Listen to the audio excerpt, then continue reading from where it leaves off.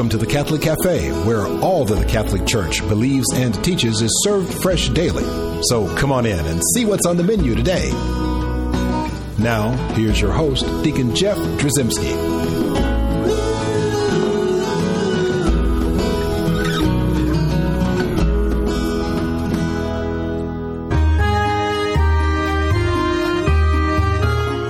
Greetings and welcome to the Catholic Cafe. I'm Deacon Jeff, sitting in the luxurious corner booth of the Catholic Cafe. Actually, we're in the French Catholic Cafe. We set up shop here in France on pilgrimage with the Order of Malta in Lourdes, France, and it's such a beautiful trip. We meet all kinds of interesting people, and happen to bump into someone who I just thought would be great to have on the show here. We have Barbara Laughlin. She is the chair of the Grants Committee for the Order of Malta. And you're also a Dame of Malta, is that right? I am indeed. Very good. So I'm so excited to have you here. When I heard all of the stuff that you were involved in, it was very intriguing because I know a lot of people don't know a lot about the order. They're listening, but it's a very interesting group with sort of a dual charism, dual mission, and that is to essentially to defend the faith, right? And then also to care for the sick and the poor. And we can think, well, there's lots of ways we can do that, but the order is very organized, very in a military sort of fashion. Everything is all sort of organized and strategized, isn't it? It is indeed. They don't call us a military order by accident. That's exactly right. So you're very structured in your, especially in your works, the great works that the order does. We are very structured, and we are also very vast. We reach from Houston to Chicago to D.C., even as far south as Charlotte, North Carolina. Right, and that's here in the United States where the vast majority of our listeners are, but also there are works around the world, aren't there? There are. With the Order of Malta. I wanted to talk about, I think we've all heard of like these like great disasters like Katrina and tsunamis around the world and whatnot, and earthquakes where the order has stepped in, and just a monumental and mammoth effort to assist those in dire straits in those situations. But then there's also these other things that happen, these sort of day-to-day things, maybe some smaller, more local things that go on, that the order is just as enthusiastically working to alleviate pains and problems and grievances that are going on in our local church, aren't you? This is true, and in fact, many of the people who went to service Katrina with their tool belts are now doing the same things in their local communities. Many of those are focuses on people who need food. Right. And that happens in the form of soup kitchens. It's also grocery facilities where people can come and fill a grocery cart so they can take it home to their family. There are hospitals involved. There are facilities for children with serious health conditions. I would say that for every grant that's given to fund an activity in our federal association, there are probably 3 or 4 other activities that never even come to the Grants Association that are supported by the local dames and knights. So they're very active, whether it's in your purview as the chair of the Grants Committee. You'll look at various different proposals and see where to best utilize the order's resources and where to put those. But then there's also, you're saying that it's a sort of, I guess, naturally bred into the Order of Malta, the dames and the knights, and the volunteers, really to even in their local groups or chapters or regions, to express, I guess, Christ's love in a very profound way, in a very physical way through all of these works. It is, and there's tremendous joy in doing it. The knights and the dames themselves are they're all very like-minded, but they're also a fair amount of fun. And the process of working with people over and over again, particularly if it's in the same soup kitchen or in the same hospital or in the same care facility, you get to know those folks. They get to know you. And it's kind of a joyous undertaking. So if you've done it once, you're going to take off and do it again. Well, that's awesome. And you mentioned the joy, and that makes it makes the work, whistle while you work or whatever, it makes it a little more pleasant. But why do you suppose there's such a drive or an innate need to help? The 2 reasons for that. One of them is the people who are drawn to the order are naturally predisposed to want to care for others, so they wouldn't want to be here. Right. The other is many of us have been very blessed in our lives and feel very strongly that we need to give back. And the opportunity to do so is abundant. There are many places to give back, and so we seize them and see if we can make a difference. That is awesome. And so in preparation for this, you're the chair of the grants committee. I asked you, I said, could you come with and make me a little list of stuff that you guys are working on? And I would love to talk about some of these particular grants that you've encountered and sort of overseen to see, because a lot of people don't realize just what kind of things we're talking about. I'd be happy to talk about those. And the thing to keep in mind is that they're very hands-on. So in some cases, obviously, members of the order sit on the board. In all cases, members of the order write checks to support it. But over and above that, they are physically hands-on, cooking food, serving food, feeding people who are unable to feed themselves. But food is a big part of what we look at. And a good choice is in Houston, there's an activity called Martha's Kitchen. And some 20-odd years ago, a parish, St. Martha's Parish, not surprisingly, decided to establish a food facility, inner city, immigrant community, where, in essence, there was not a lot of wherewithal to provide for themselves. And the order got involved about 10 years ago and began working with them to make it bigger and more effective. And yes, they do make food. Yes, they do serve food. 5 days a week, hot meals to 300 to 400 people. But the way the grants worked was, as you might expect, refrigerators wear out, boilers wear out, chairs and tables suddenly become unusable.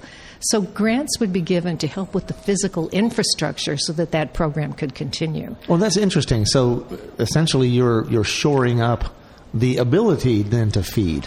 We are. And the other part here is we're not looking to fund them on a survival basis. We expect these organizations to be able to raise money to survive.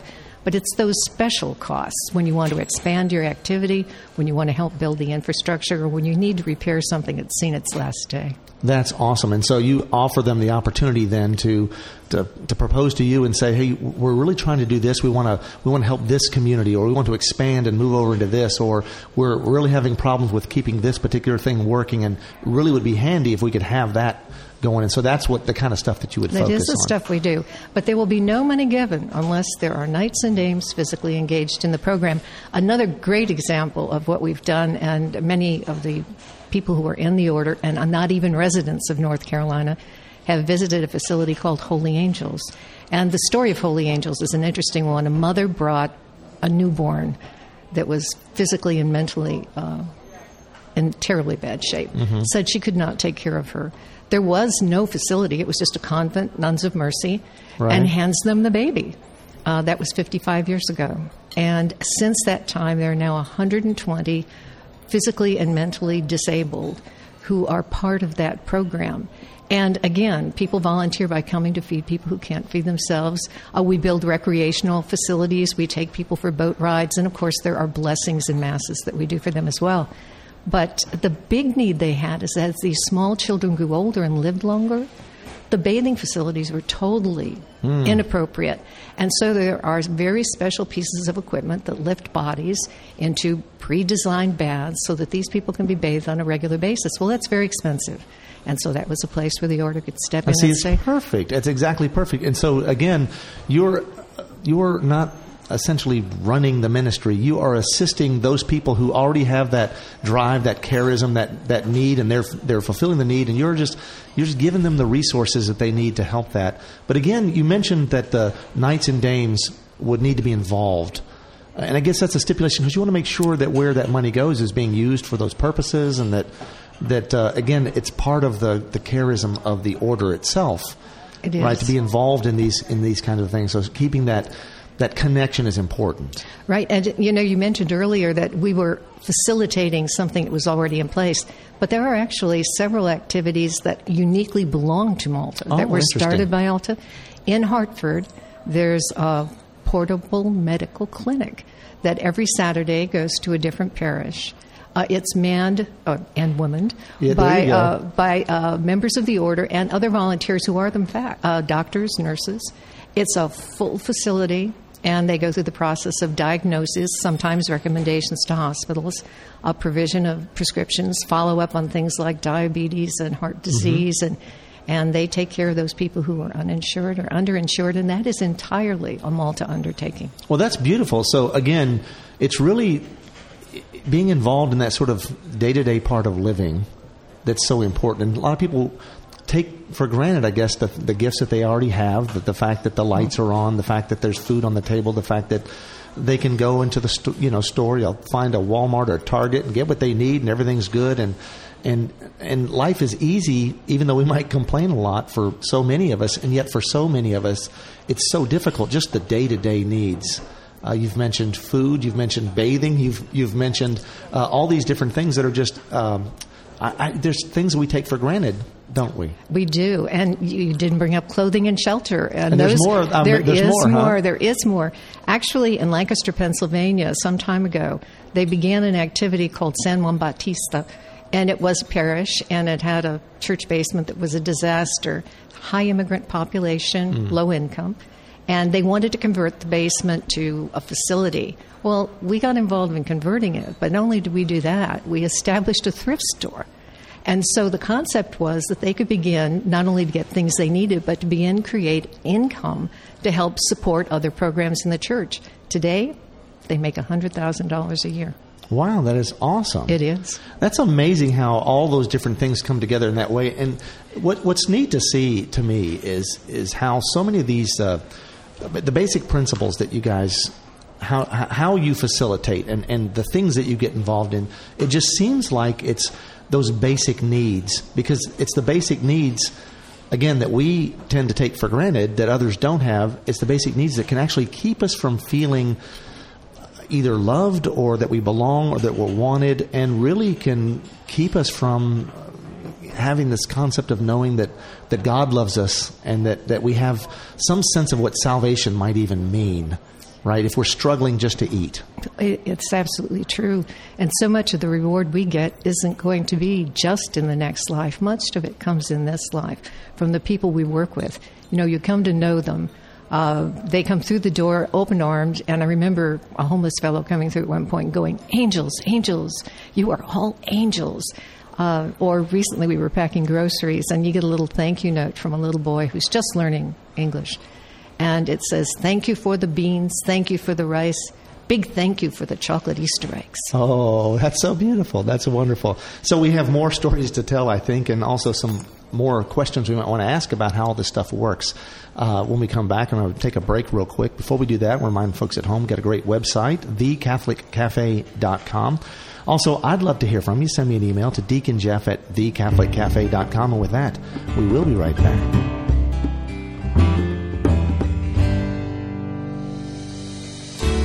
I'm Bess Drzymski, and this is another great moment in church history.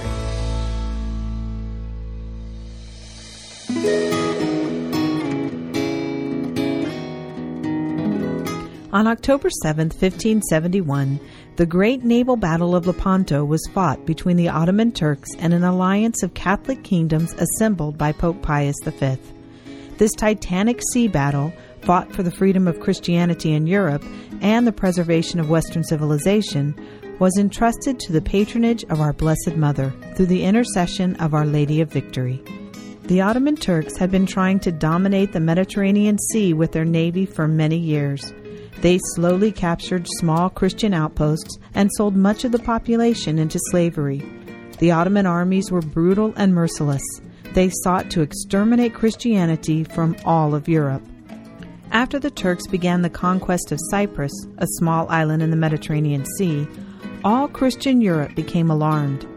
Pope Pius V recognized the threat from the Turkish forces and convinced the political rulers of the day to form an alliance that might defend the Christian people of Europe from the threat of the Ottoman Turks.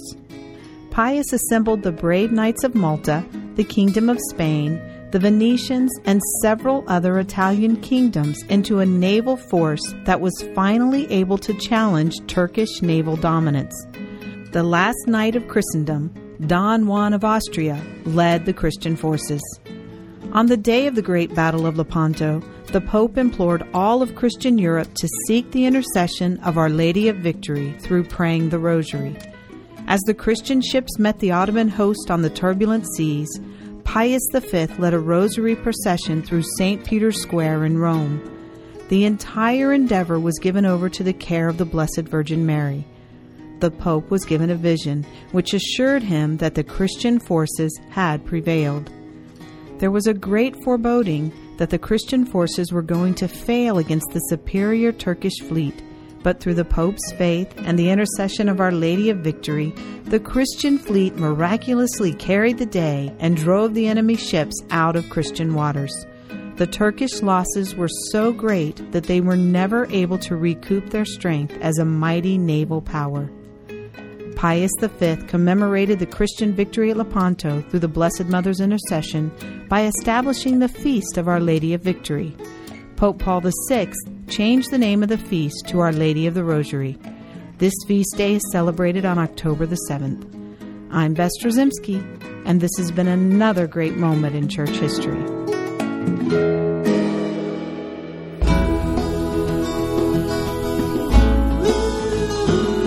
Welcome back to the Catholic Cafe. Here's Deacon Jeff. And we're back in the luxurious corner booth of the French Catholic Cafe, sitting here with Barbara Laughlin. Barbara is the chair of the Grants Committee for the Order of Malta. Sounds like a very lofty title. Laughlin. I was just making a little joke. It wasn't very good, but that's all right. You're right. It wasn't very good. Thank you for your honesty. So let's talk a little bit about, you left us with a beautiful little story. Are there any other stories like that where, because it's nice to know that when you're working on something, that God will allow you a little affirmation, just a little blessing to know that what you're doing really is bearing fruit. What other kind of little stories like that have happened? Well, there are many affirmations, but among the other ministries is one we call Room at the Inn. And that's a process whereby you bring in the homeless for the evening, normally during the cold weather period of time. Mm-hmm. And you do dinner and showers and so on. They stay overnight, and then you give them breakfast. And one of the fellows was remarking before he left, he said, it's nice that this room is warm and that the bed is clean and that the showers are lovely and the food is so good. But when I come, it's like sitting down with my family. It's like sitting down with people who truly care about me. That's beautiful. That's beautiful. So, I guess we should talk about the process a little bit. How do these grants get chosen? How do you figure out what you're going to put money into, or resources or time and effort into? Actually, the decision begins in the local area with the hospitaller. So the gentleman or lady who oversees the local operation works with their team to identify what it is they're working on that they think is deserving of a grant.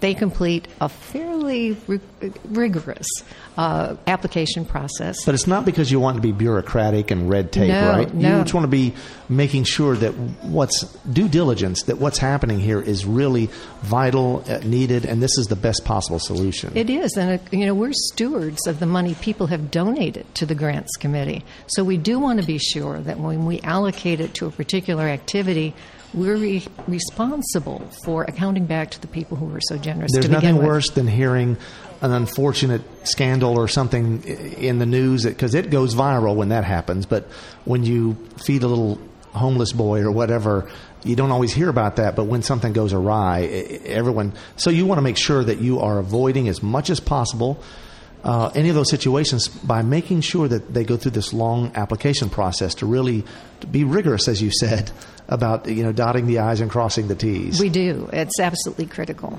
And likewise, when we have provided a grant, we require a report following the end of the period to come back and be very specific about what they accomplished, how the dollars were used, and what the benefit was to the people they meant to serve. Without that, they will not get funded again. Right. So it could be a one-off if they don't do what they're... So you're holding people accountable, but in the same way, you are really... You're not holding back any funds. You're pouring forth God's grace and goodness to these people, but asking them to be responsible. I think that's a great model. It is. And the other is there are so many worthwhile activities to consider that you do have to make sure that they're going to the place where they can do the most good. And it's not always a question of the size of the funds. Our grants can go anywhere from $5,000 to $100,000. The large ones are normally given over a 2-year period. Right. And so you have to consider, what is the mission of the organization that you're funding? How engaged are we? And how much better off will other people be when we're done? Because you can't give money to everything, so you have to choose those you think are best. Exactly right. I mean, I think our Lord did say, the poor will always be with you, right? And so we know that we're always going to have this, and someone might think, well, we're not going to be able to fix this, and so let's not give any money, or they'll continually just start pouring money out, and it's not the money that really is, and I say money a lot, but really the resources, that's not what's actually doing the saving here, right? It's the Spirit. It's God's grace working through the Order of Malta, through the dames and the knights, really essentially to be his hands out to the community. That's so powerful. It is. And the other to keep in mind is over and above our hands, there's a lot of expertise among the knights and the dames that they share with these organizations because they come from the medical field, or they come from the legal field, or they come from corporate leadership. So in addition to serving the meals and feeding the people, there is also the process of making sure that we can bring whatever other talents we have. It's funny. Whenever I come to Lourdes, right, and we come and we see all the knights and the dames, everyone's dressed in the uniform, and you don't always remember that, this guy, he's the lawyer that runs this whole huge firm, and this woman's a CEO of this, and this is a lawyer who's very well known, and it's just so beautiful to see that all of that expertise then also can be brought to bear to some of these particularly difficult situations for people. This is true, and it's one of those blessings we've been given, along with whatever we have in the way of monetary and health, is the experience that we've had, and we need to share those. It's every bit as valuable as the dollars. Again, it fits right into the charisms of the order. Now, what if someone wanted to say, well, I want one of those grants, or I've got a great idea that we could use money for. What would be the first thing they'd want to do? Well, the first thing they'd want to do is determine where the closest operating chapter of the Order of Malta would be. Because again, you're very hands-on, you're very location-based, so you would want to seek those groups out. You would. And then you would spend some time with the hospitaller in that section, or someone he or she designates. Right. The hospitaller, just for those who don't know, it would be the person that runs that region and is in charge of. It's the head dude. The head dude or dudette. Or the dudette. Exactly. So if they want to find out if there's a region near them, the Order of Malta has a website, and particularly the Federal Association, which you're from, has a website, so you'd be able to find out if there's a region near you on that website, which is orderofmalta-federal.org, right? That's correct. Yeah, so they would go there. That's one thing they can do. And also, I'll just offer this opportunity, anyone who's interested, they can send me an email at Deacon Jeff at thecatholiccafe.com, and I can put you in touch with the right folks. I know a few people. I bet you do. I do. And I can help direct information. But essentially, you want to make sure that the order is operating there, because as you pointed out, and rightfully so, that the knights and dames would need to be involved in the process. Absolutely. Funding requires that. Another source they might consider is checking with their local diocese or archdiocese, because obviously we work under that umbrella when we're in the area, and they may be able to point them in the direction. And that's a very good point, that the Order of Malta is not sort of like a Lone Ranger kind of operation. I mean, it is in and of itself an order, a religious order, that's everywhere in many places and has the hierarchy and the structure and all that kind of stuff. But also it works in concert with the local bishop. It does indeed. Right. And to help those bishops know that the order is involved and can be involved in many works within that diocese is a powerful thing, isn't it? It is a very powerful thing, and it gives more people an opportunity to get engaged. That's awesome. So now, if you were someone you're looking to get a grant, you'd want to go down that path, I think, first to find out. But I'm sure there's lots of listeners who are thinking, well, these sound like a bunch of do-gooders, and I want to help them out somehow. It'd be interesting would they still contact you or through me or through the Order of Malta Federal Association website?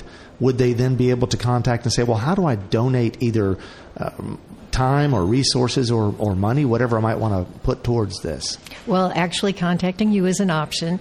Or if you go to the federal... Make the checks payable to Deacon Jeff Trzymski. No, don't do that. Somehow I'm just teasing. I knew you were going to say that. No, I'm totally teasing. Actually, if you go to the website, there's also a phone contact option. Okay, if you should choose to do that.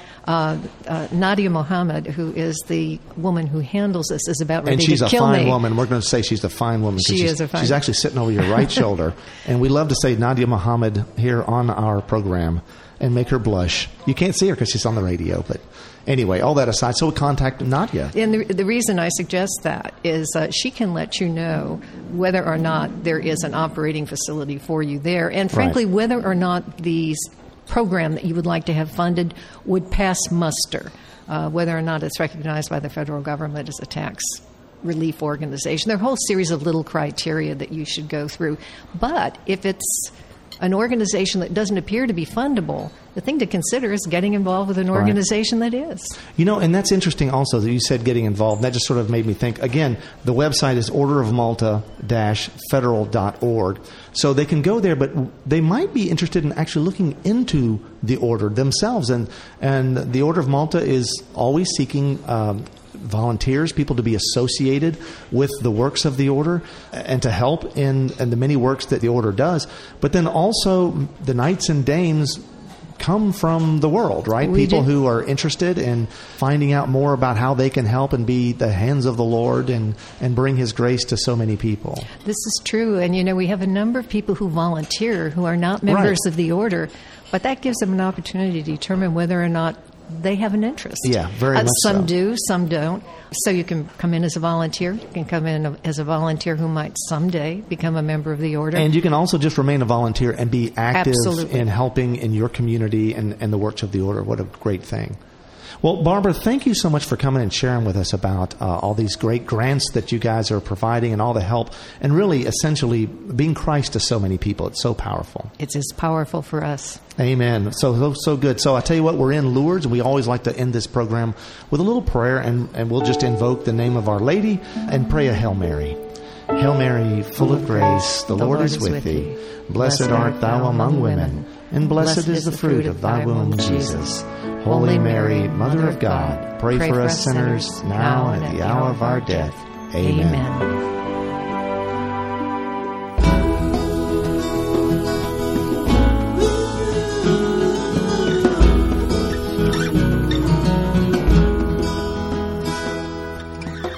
Thanks for listening to The Catholic Cafe.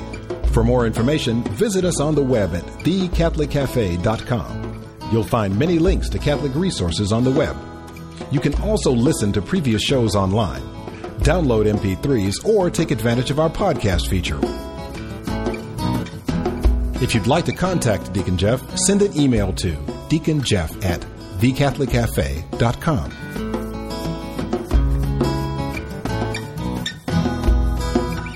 The Catholic Cafe is brought to you by the Order of Malta Federal Association and is broadcast with ecclesial permission from J. Terry Stive, Bishop of Memphis in Tennessee. Join us again at the Catholic Cafe. There's always room for one more at our table.